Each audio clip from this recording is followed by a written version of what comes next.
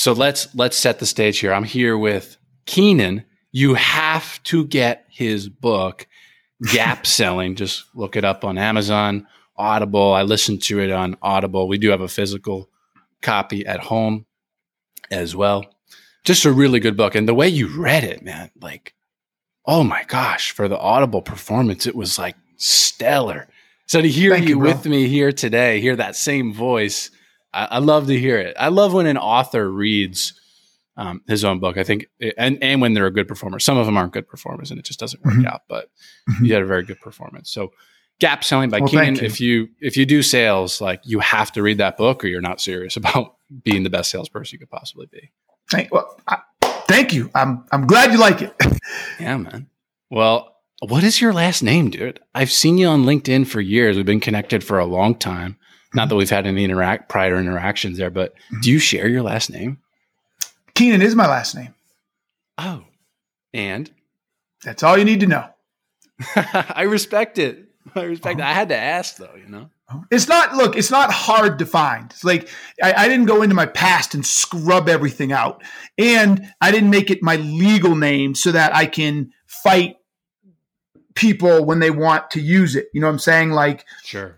You know, I mean, so it's not like it's hard to find, but I on purpose just don't, share it, because then it just makes it harder.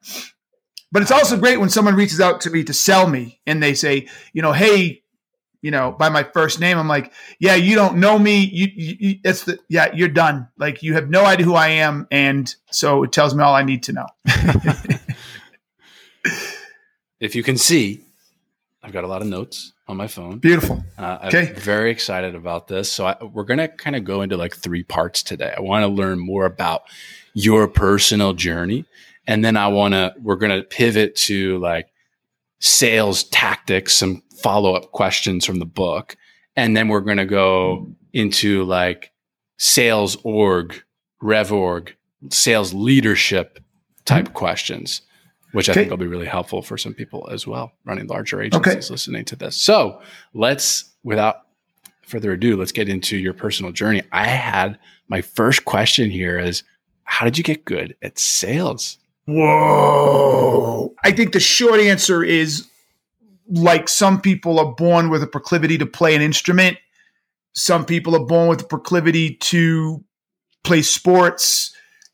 Some people are born with a proclivity with math. You know what I'm saying? Like, I think we're all born with some type of proclivity or some type of skill or talent that lends itself well to something. So for sure, mine was sales. I mean, I had always been influencing people my whole life, even as a little kid. It's, if I wanted to play, maybe call it narcissism or selfishness, but if I wanted to play a particular game, I had to convince kids to play that game because I didn't want to play the other game. You know what I'm saying? So I just think I was naturally good at it. I remember my aunt used to say, "Oh, you're a born salesman." This is back in the 80s, right? So when I got into it, it just came really easy. Now, getting good, like anything else, was a commitment to trial and error. Like, you could be a natural basketball player, but you still got to fucking practice. You still got to do drills. You know what I'm saying? So I think, like anybody else, I was lucky enough to find something I was good at, and that I liked. So I was good at it. I liked it. And then I was committed to practicing and getting better. You've always been a smooth talker, it sounds like. Well, so yes, I have a gift. Yeah, I have a gift of communication, no question. But I only think that is part of the reason I was a good salesperson. The other part is my ability to process information quickly. And I have an extremely high EQ, off the charts EQ. I can see things in people that they don't even recognize themselves right away. And so that I think it was subconscious for years, and even to a certain degree it's subconscious, but it's more conscious now. So by just watching someone or hearing their tone or hearing words they say 3 or 4 times, I pick up on shit. I'm like, oh. And then I can ask questions that direction, or I can press that button, or I can tweak, you know what I'm saying? So massively high EQ. So it's less how well I talk and more how well I can read and assess and engage with people. Yeah, all the information's there. It's not always about what people are saying at face value, but, and this might sound basic to you, but how they're saying it can give you a lot of information if you're listening. Mm-hmm. 100%. Did you ever on your sales journey, I think based off of the answer to my first question, it's probably a no. But did you ever doubt yourself in terms of your sales ability at any point in your career? No. I would doubt my ability to sell a certain thing, or I'd be in a position and like, this isn't going well. So yeah, there were times I wasn't selling well, or had a hard time selling something. And so I think I got better at selling because of those instances, or because of those failures, or because of those environments. But I never questioned my ability to sell, even if I wasn't doing well in a particular job or space. I got you. So when something wasn't going well, you were trying to sell something that wasn't going well, you just kind of, you didn't talk bad about yourself internally. Like, oh, I don't know if I can sell it. Maybe it's just the product or service. Or what am I doing wrong? Like, what am I missing here? What am I missing here? What am I not doing? What do I need to change? Et cetera. So it was never, I can't do it. It was just, dang, I'm not doing something right. Dang, way more productive self-talk. I'm kind of judging myself that I went to like blaming the product or service as the first thing that came to my mind, instead of like, oh, how can I actually get better and start selling this product or service? That's way more productive self-talk. Oh, 100%. 100%. That's how I think in most things. I don't have a whole lot of negative self-talk, right? It's just not who I am. I think if any areas there would be self-talk, I just don't go there. Wait, there'd be negative self-talk. So I guess even I'm going to go math. I'm going to go for stretch. If all of a sudden someone told me I had to fucking become an engineer and do all the math to build a bridge, probably some self-talk would creep in there, because I'm not good at math, right? And I'll study it and I'll work my ass off, but I'm just like, at some point in time, the work effort to get good at doing that job will far outweigh the return of what I'm, of what I'm learning and getting. And that's where my self-talk comes in. And I think it should for anybody, actually. If you're not good at something just naturally, and the amount of work it puts in is way, way more than the return you get at a base. Not when you're an expert at something. Like when you're a professional at something, that's what happens. But if you're at the early stages or the low level stages of shit, and you have to put in massive amounts of work just to understand algebra, you know what I'm saying? Which means to understand calculus is going to take hours and hours a day. No, don't self-talk. Just realize I'm not good at this, get the fuck away. Right? Don't spend time in things that you're not good at and you'll never be good at, because that's where self-talk comes from. Self-negative talk. You know what I'm saying? Negative self-talk, I should say. Mm-hmm. Do you think that there is like any room for negative self-talk when you're trying to build yourself into the best salesperson you could possibly be? Even let's play devil's advocate here. Like, what if maybe the lines are blurred here, but like you're being critical of yourself and some things that you said on a call, like, you that's can be critique critical of those things. Yeah, that's your behaviors. Yeah. Yeah. You can critique yourself all fucking day long, right? What the hell? Like when I critique myself more when I ski.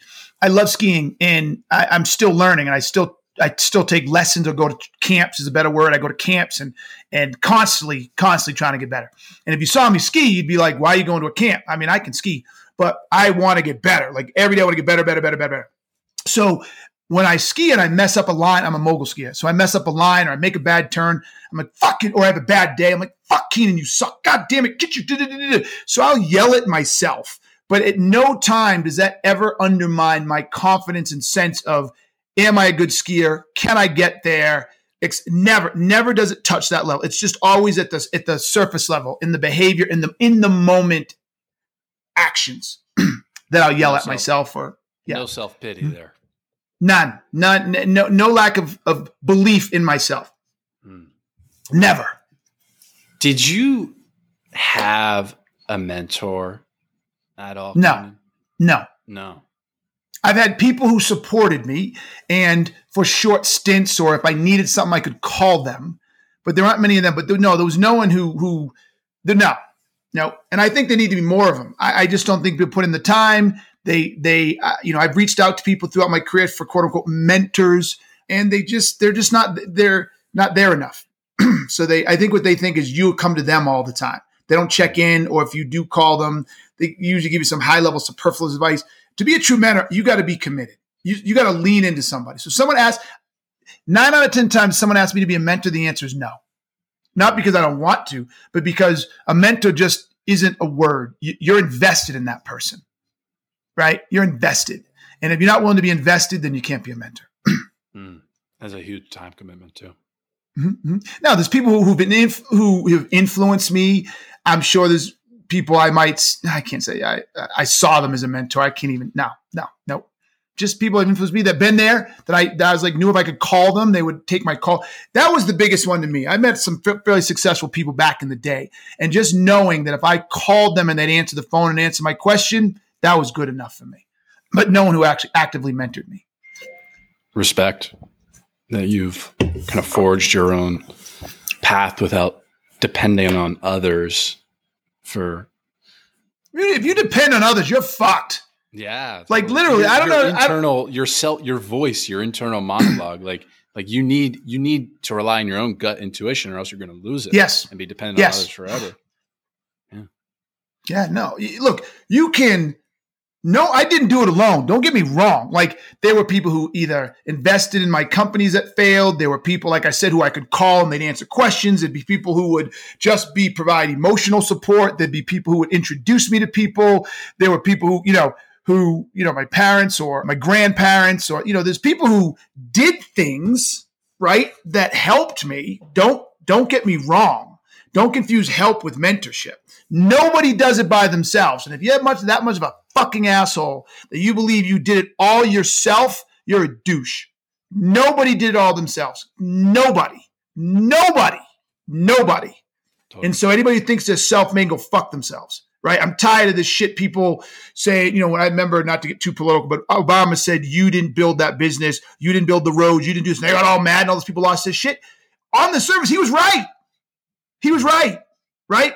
The mere fact that I was born in the United States and I don't have to worry about my power being turned off. I don't have to worry about shitty roads. I don't have to worry about, 70% taxes. I don't have to worry about, there's VCs all over the place if I want to raise money. I didn't have anything to do with any of that. And that makes it easier for me to start a business. I still got to do a lot of work. Here's a good example. I say this all the time.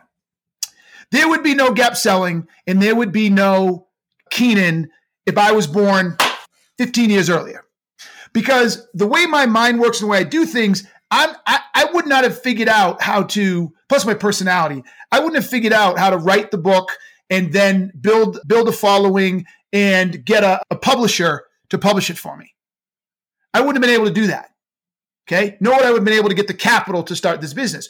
But because I was born when I was and I was able to start blogging in 2009, and because that blogging got me an audience, and because of that blogging, it helped me solidify my ideas. Because I was able to solidify my ideas, I was able to start to see a framework or method that became gap selling. And so because of that, I was able to write the book, but already had a following. Do you see what I'm saying? All of that came from an infrastructure and an environment that had I been born 10 years, no control over whatsoever. So I took advantage of it, but to think I did the shit by myself, no, I'm not that fucking obnoxious. A lot of things in the world had to happen for me to be successful. And I had to I had to work hard too, but I just can't, you see, you pressed a button. I can't fucking stand people who think they did it themselves. You didn't. You worked hard and you could have been the main core engine, but no. So many things around you had to happen. So many people had to support you. No, you didn't do it alone. So stop being an asshole. Nice water, by the way. Thanks. Liquid Death. Yeah, I like it. They're a sponsor of this podcast. I'm kidding. Yeah, they are now. Go into a fake commercial. No, I've been on Liquid Death for I started putting people onto it 4 years ago. It's good water. Yeah. Yeah. Anyhow, yeah, I resonated with some things you said there, realized over the past 4 or 5 months at this point, just kind of hit me for the first time in my life, my young life, that how lucky I am to have been born in the United States. This year, I haven't been in the United States at all. I've been traveling. Half the time it's been in third world countries. And you just realize it. When you live in different countries, you do realize the incredible opportunity of being born in the United States. Yeah. So resonate, man. What about, this is a setup. So I have a follow-up question to this. So just 30 seconds or less, elevator pitch of the concept of gap selling. Go. It teaches salespeople how to sell by managing change, not managing the transaction. So like, what's the gap? The gap is the space between where someone is today, the current state, and where they want to be or go tomorrow, the future state. And the space in between that gap is the value of the deal. That's the value. The bigger the gap, the more they're willing to pay. The smaller the gap, the less they're willing to pay. So you got to understand what the gap is. But surrounding all of that is change. Is it worth changing from where I am now to where I want to go tomorrow or whatever? Yeah. It's an equation. Yep. The delta. So how did you become conscious? You're probably doing this already. You were kind of selling by using this method already, but when did you start to become conscious of it? Sometime in probably 2000, conscious, probably in, I don't know, 2014, 13, 12. I'm not exactly sure when. What I recall is I was at a client and I was doing a deal review of something, and I kept asking this salesperson why someone needed to buy, and he just kept giving me dumb, they need, they want. And I'm like, no, that's not why. And I remember getting up on the board and saying, look, someone is here today. And I just said, right, so they're doing this today. And if they buy our product, they're going to be here tomorrow. Okay, so the space in between there is what's important to them. What aren't they able to do today that they want to do tomorrow? And why does that matter? And blah, blah, blah. And I just scribbled it all on there, and I sat down. I'm like, oh, yay, that's good. That makes sense to me, right? That's good. So that's roughly where I came up with the idea. It probably wasn't for several years later until I actually, started to sit down and really craft it out. So like, what made you come to the conclusion that this was the main thing to write a whole book about? I don't think that was the question I asked. I think the question I asked was, how do I get more exposure for my consulting company at the time? And how do I create a training company out of it? Because I felt training was a more lucrative and more scalable business. Consulting's hard to scale, in my opinion. So, agreed. So I said, all right, well, I think a book would be good, but I better have a book that has a good subject. So I sat down and said, okay, do I have enough to write a book that people would read that then would drive business and awareness to, at the time, my company was called a Sales Guy Consulting, but then we changed it to a sales growth company. Does it provide enough value? So it wasn't, oh, this is so good, I need to write a book. It was the other way around. I really need to write a book if I'm going to increase the awareness of my company. How do I have a book here? And I went and looked at all my shit, and I was like, oh yeah, I think I do. Yeah. And how did you achieve success, like not mass market maybe, but like relative success with your book? Because a lot of people write really good books, Keenan, but it's hard to get people to read their book. A lot of books, they just go unread. What kind of plan did you have there? Was it a lot of word of mouth? Was it some marketing effort? What did you do, man? How did this get traction? So I think there's two answers to this. The first one is, I'm going to challenge you. I don't think it's the norm that a lot of people write good books and they just don't get read. They don't get read because they're not good books. And look, I know the writer likes them, and I'm not trying to be a jerk. And to be perfectly frank, I never expected the book to do this well. Let's keep it real. Okay. As loud as I am and as brash as I am and as confident as I appear, I'm a little more humble than people who don't know me realize. I thought if we could sell 10, 15,000 books max, that would be golden. You know what I'm saying? And then I envisioned literally after the first 3 or 4 months when the buzz died, I literally remember thinking I'll probably end up just passing them out, you know what I'm saying? Or sending them to people, whatever. Never expected this, ever. So the first piece is, no, there aren't many books that are really well written that go unread. Now, of course, there are always exceptions to the rule, like that dude from TikTok. Did you see that? No. Oh, it was dope. I didn't go too deep into it, but this dude wrote a book 15 years ago, or had been writing a book for 15 years and had been published 3 or 4 years ago, and nobody was reading it. Nobody was reading it. And then his daughter did a TikTok with him. I don't know if he was writing it or doing something. And she said, my dad is working on his book, or I don't know, created some correlation to the book, and said, I think he said, my dad wrote a book and it took him 15 years and he just published it and nobody's reading it and blah, blah, blah. And I'm so proud of him.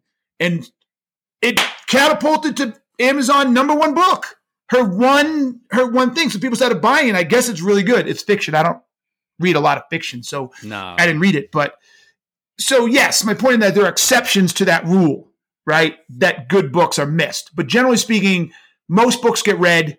People don't like them, or they're not that impressed when they don't go anywhere. So I think I got lucky that it was a good book. And secondly, though, our launch strategy was pretty simple.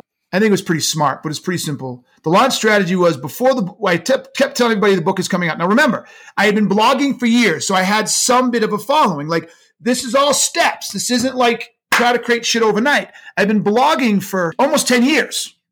And I had a following, and I'd already had a consulting business. So people knew me in the space of sales. So I had that. So then when I was telling people I got a book coming out, right before it came out, I said, okay, everybody, the first 25 people who respond to this LinkedIn thing, I will send a free PDF copy of the book. And I'll send you a free PDF copy of the book. And all you have to do is agree to read it, and then do a LinkedIn review. I don't care if it's a bad or good one. You just have to do a LinkedIn review. That's all you have to do. So when the first time I did that, it took like 10 or 15 minutes for 25 people. And then I created a landing page. And it was funny. On the landing page, it said, I agree, not download. I said, I will read it in 2 weeks. I'll do a LinkedIn post. I won't share it with anybody. I won't share the PDF with anybody, blah, blah, blah. It says, I agree. If they agree, they got the book. So then we got everybody's names and all that stuff. And so the first time I did it took like 10 minutes, 15 minutes for the 25 people, right? Then 2 weeks later, the reviews came out. I don't know who these people were. They just randoms, and everybody liked it. And they talked about it. So then I was like, let's try that again.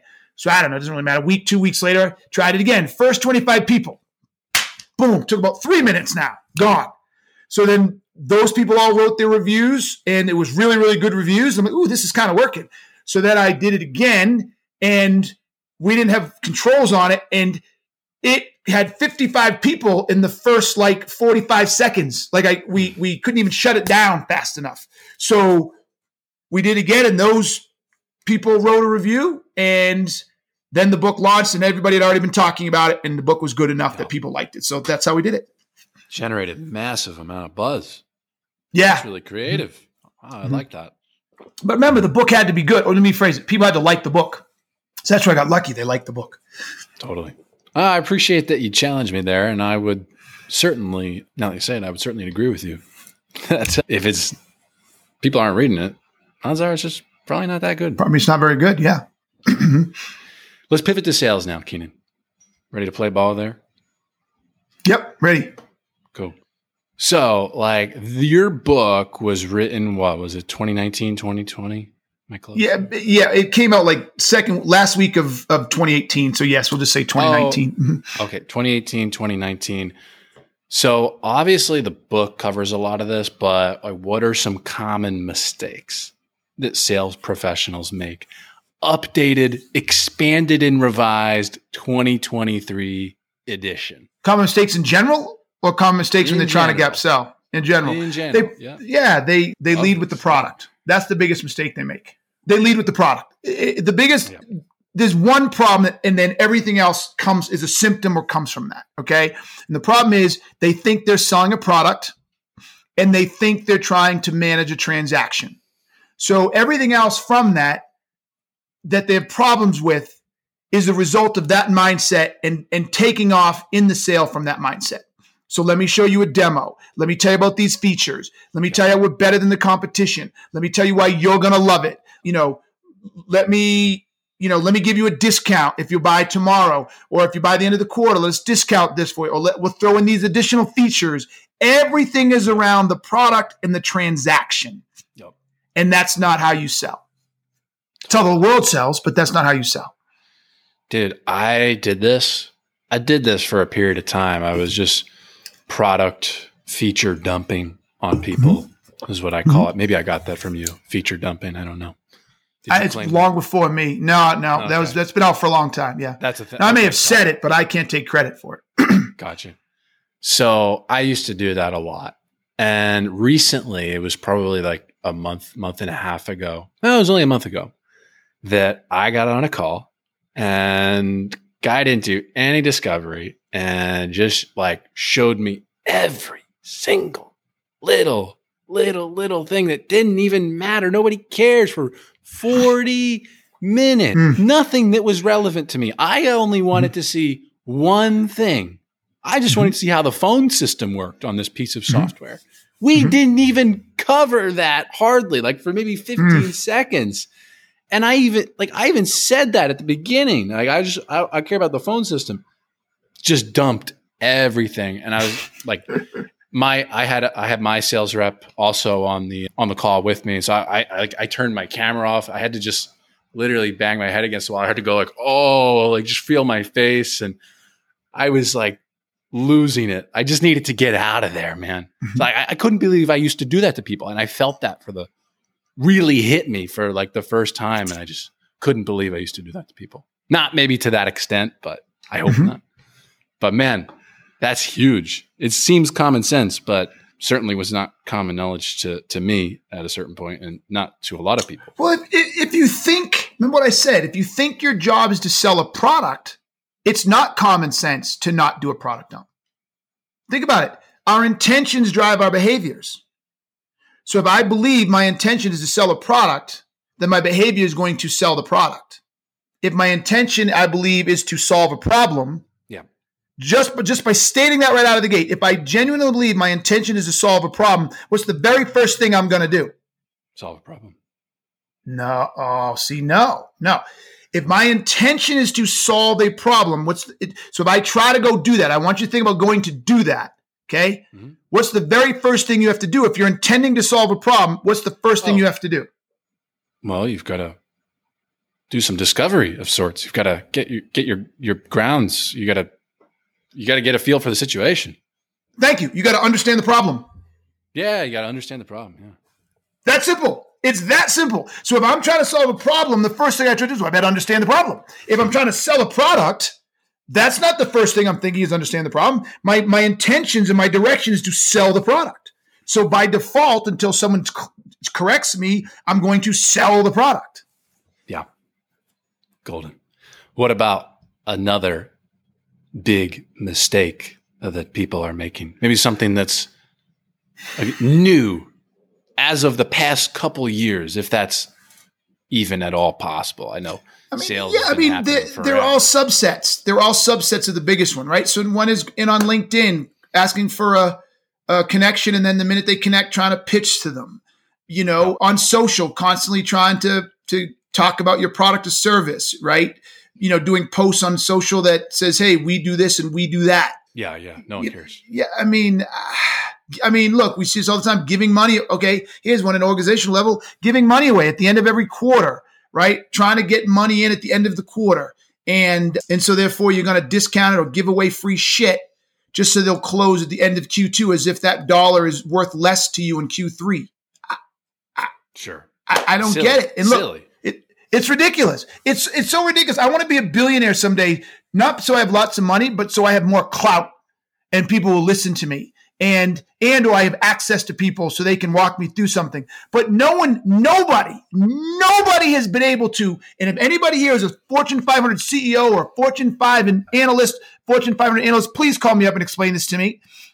But nobody's been able to explain to me why, if I don't make my numbers or I don't make the street expectations in Q1, right?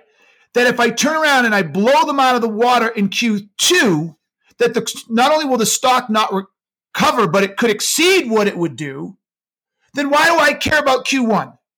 So the point being is if I'm discounting, I'm making up a number, 10% across the board, every end of every quarter to get business in to make that number. Why would I not take the loss in Q1, let the fucking stock fall? I don't give a fuck. It's 3 months. Sorry, everybody. You can let the stock fall for 3 fucking months. No one's going to die. But all those deals that I didn't get on the 31st of March, I get them all on April 2nd through April 20th. I discounted none of them.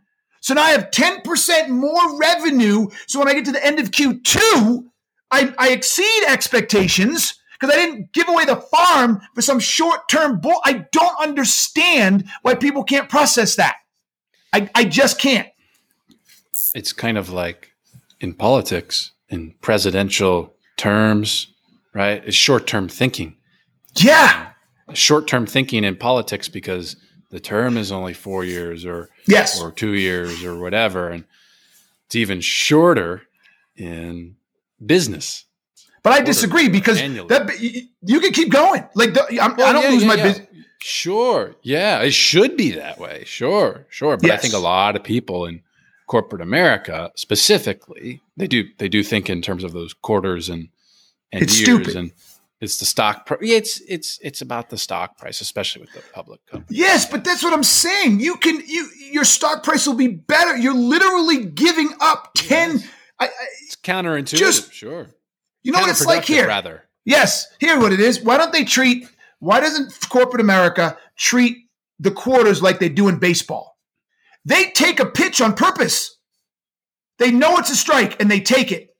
Because they realize by taking this strike, I get to sense the ball coming in. I get to see what the pitcher is doing. Like there's value in me taking this strike. Could I strike out sometimes? Yes, but I will strike out less in the long run. So why don't they take this quarter? It's like, you know what? I'm making this Fortune 500. Small business is a different story. Fortune 500. I'm doing in net new sales. Let's say I'm doing $400 million, right? I got a sales team that's got 40 to 50 million of that sitting coming up to the very end of the quarter. And I'm running around pushing everybody to give discounts on that 40 to 50 million. I'm sorry. Yeah. I'm sorry. I got have them give discounts on that 40 to 50 million dollars or even more just to get it in that quarter. So I make them, how about give that quarter away and come back next quarter and have that 40 and 50 million plus an additional $5 to $7 million. Fucking seems like logic to me. Makes sense. Yeah. We're off topic. Sorry, dog. Short-term thinking, common mistake. Fucking clowns.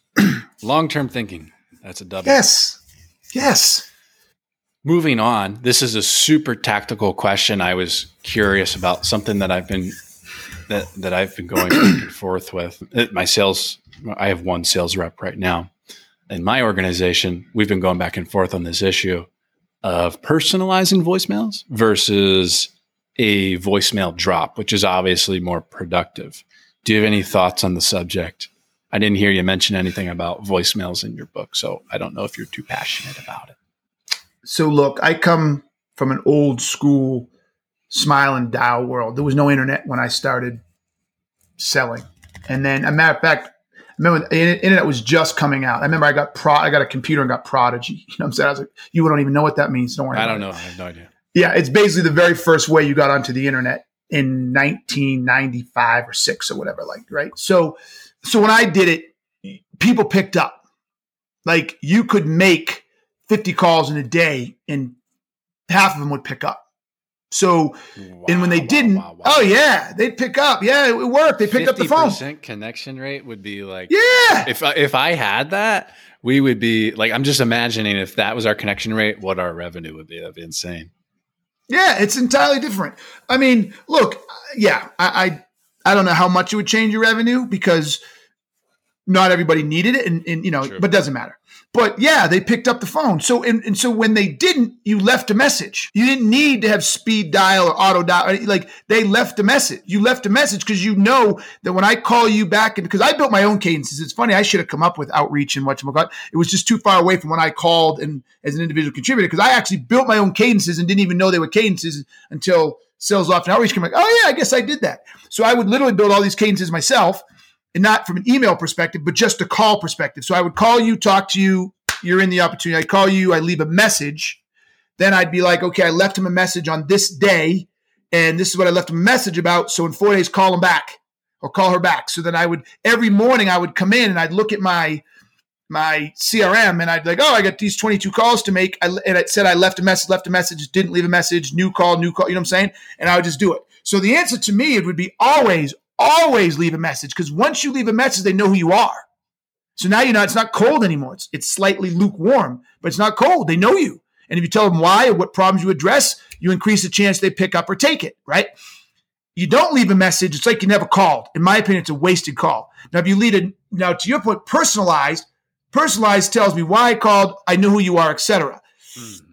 If it's non-personalized, I guess it would depend on if it's personal around a problem, I'm not opposed to it. If you can speak to a specific problem they have, I'm not opposed to it. Long answer, sorry. That's insightful. I see what you're going for there. Perfect.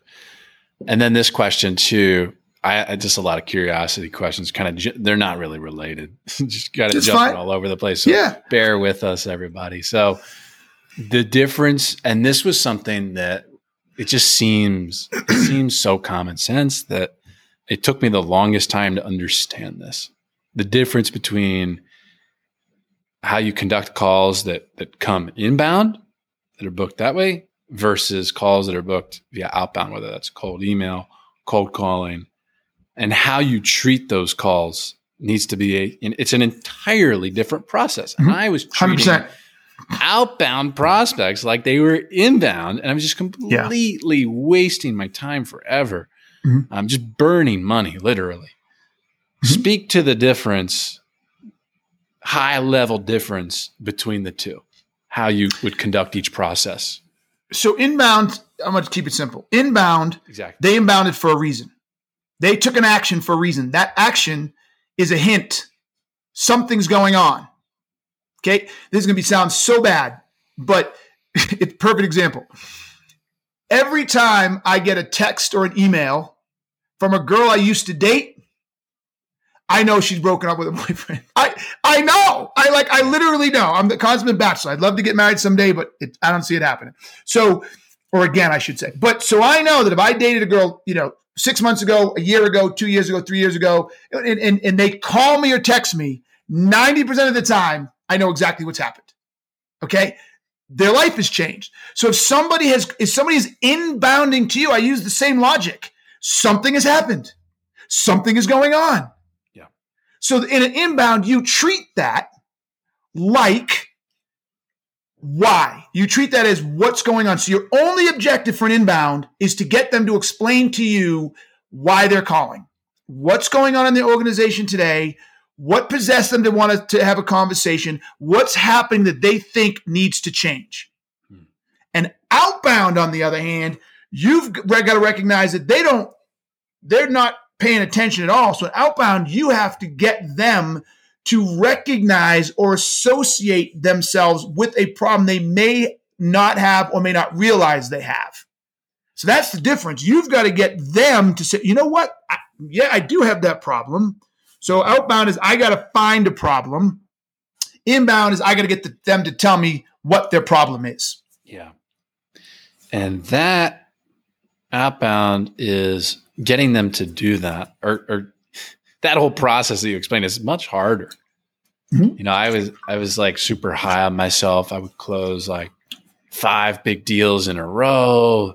It was all inbound. Like they were referrals from partnerships. And I was like, wow, I'm really good at sales. And then I started doing outbound and I was like, yeah, dude, actually you just got gimmies, or laydowns, you might call them. Mm-hmm. Like, easy. Like you don't have to really be skilled to close a referral at all, even in my opinion. So that's a journey, figuring out how to sell outbound. And if you can do that, then you are a good salesperson.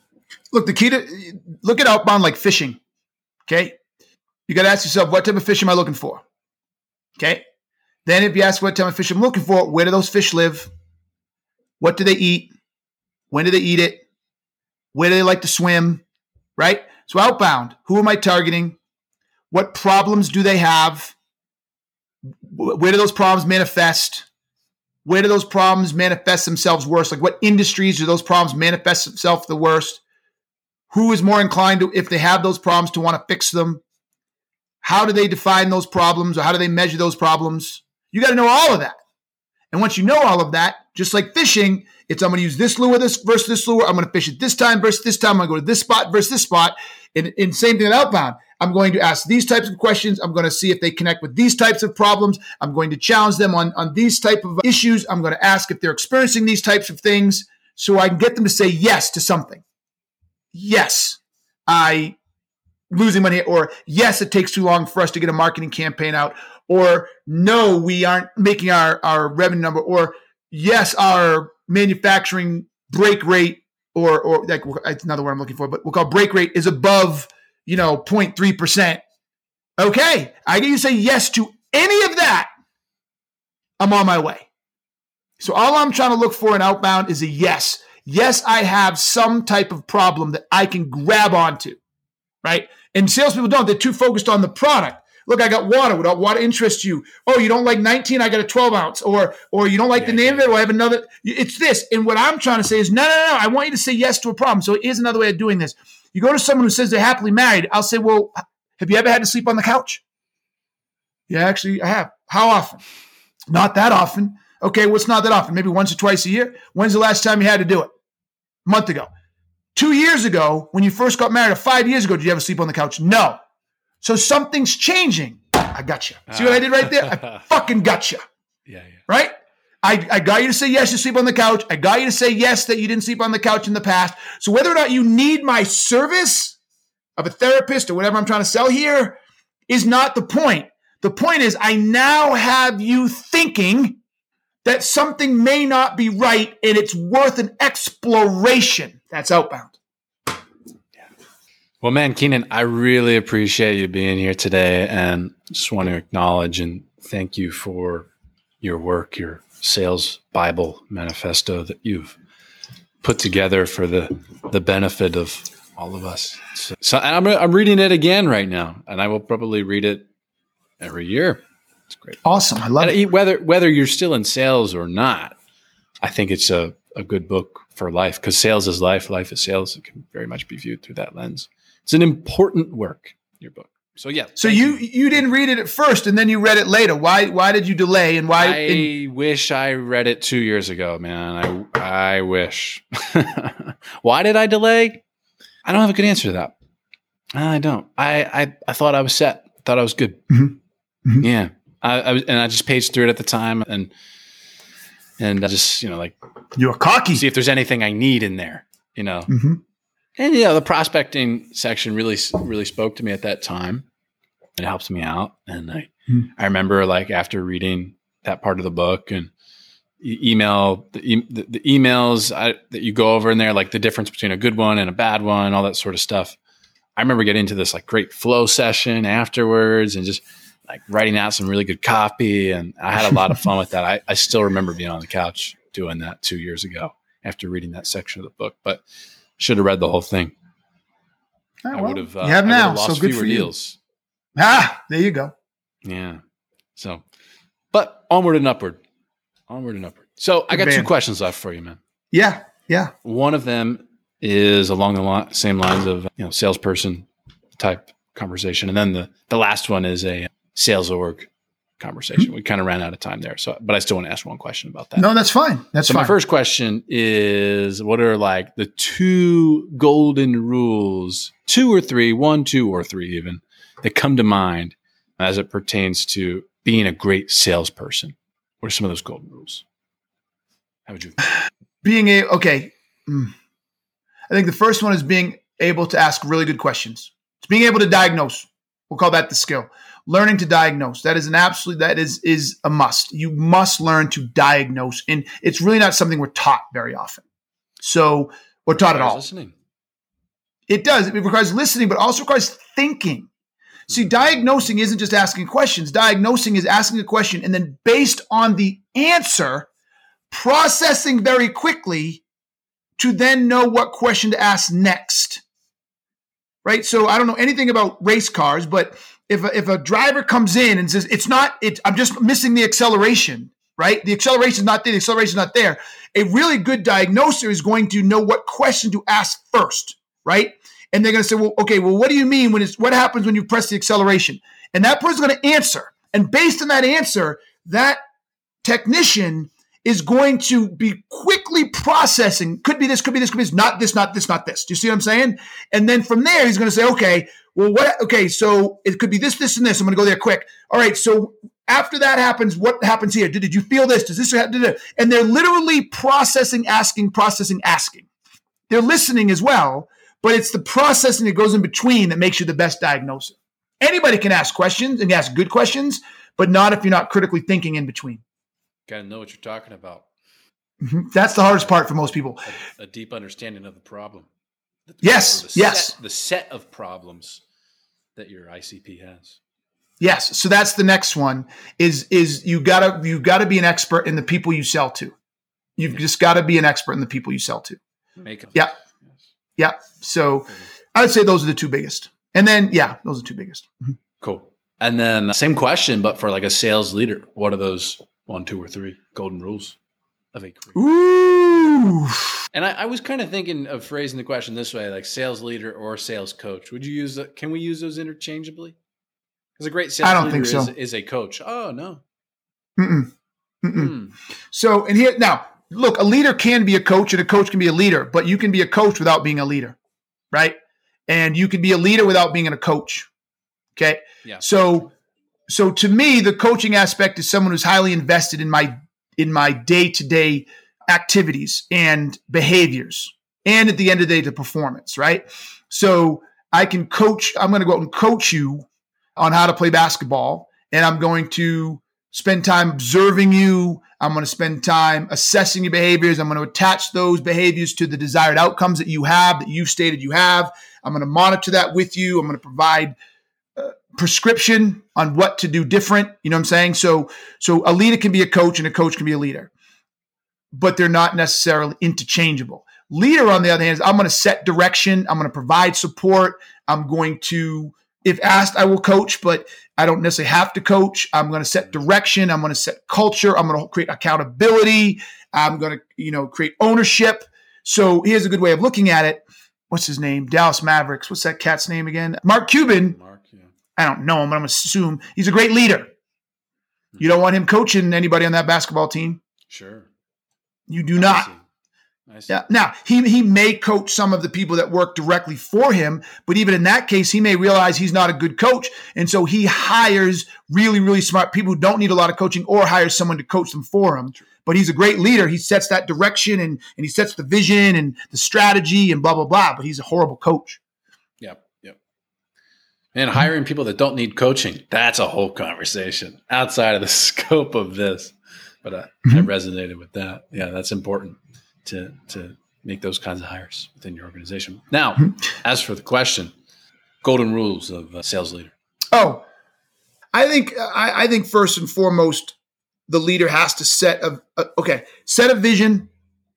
Golden rule: be able to set a vision or direction that everybody can get behind. Right. So what are we fighting for? Okay. What are we going for? What are we fighting for? Second one is empowerment.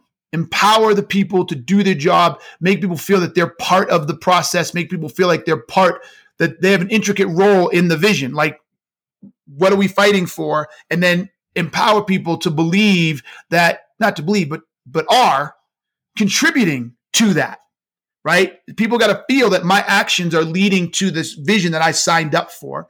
And then I guess the third one would be culture. You got to build a culture where everybody feels they're successful, that it's a productive culture, that it's a positive one that creates its own momentum, its own identity, its own, I don't even know the word, but yeah. So I would say ownership, vision, in direction, and then culture. Dude, baller answer. That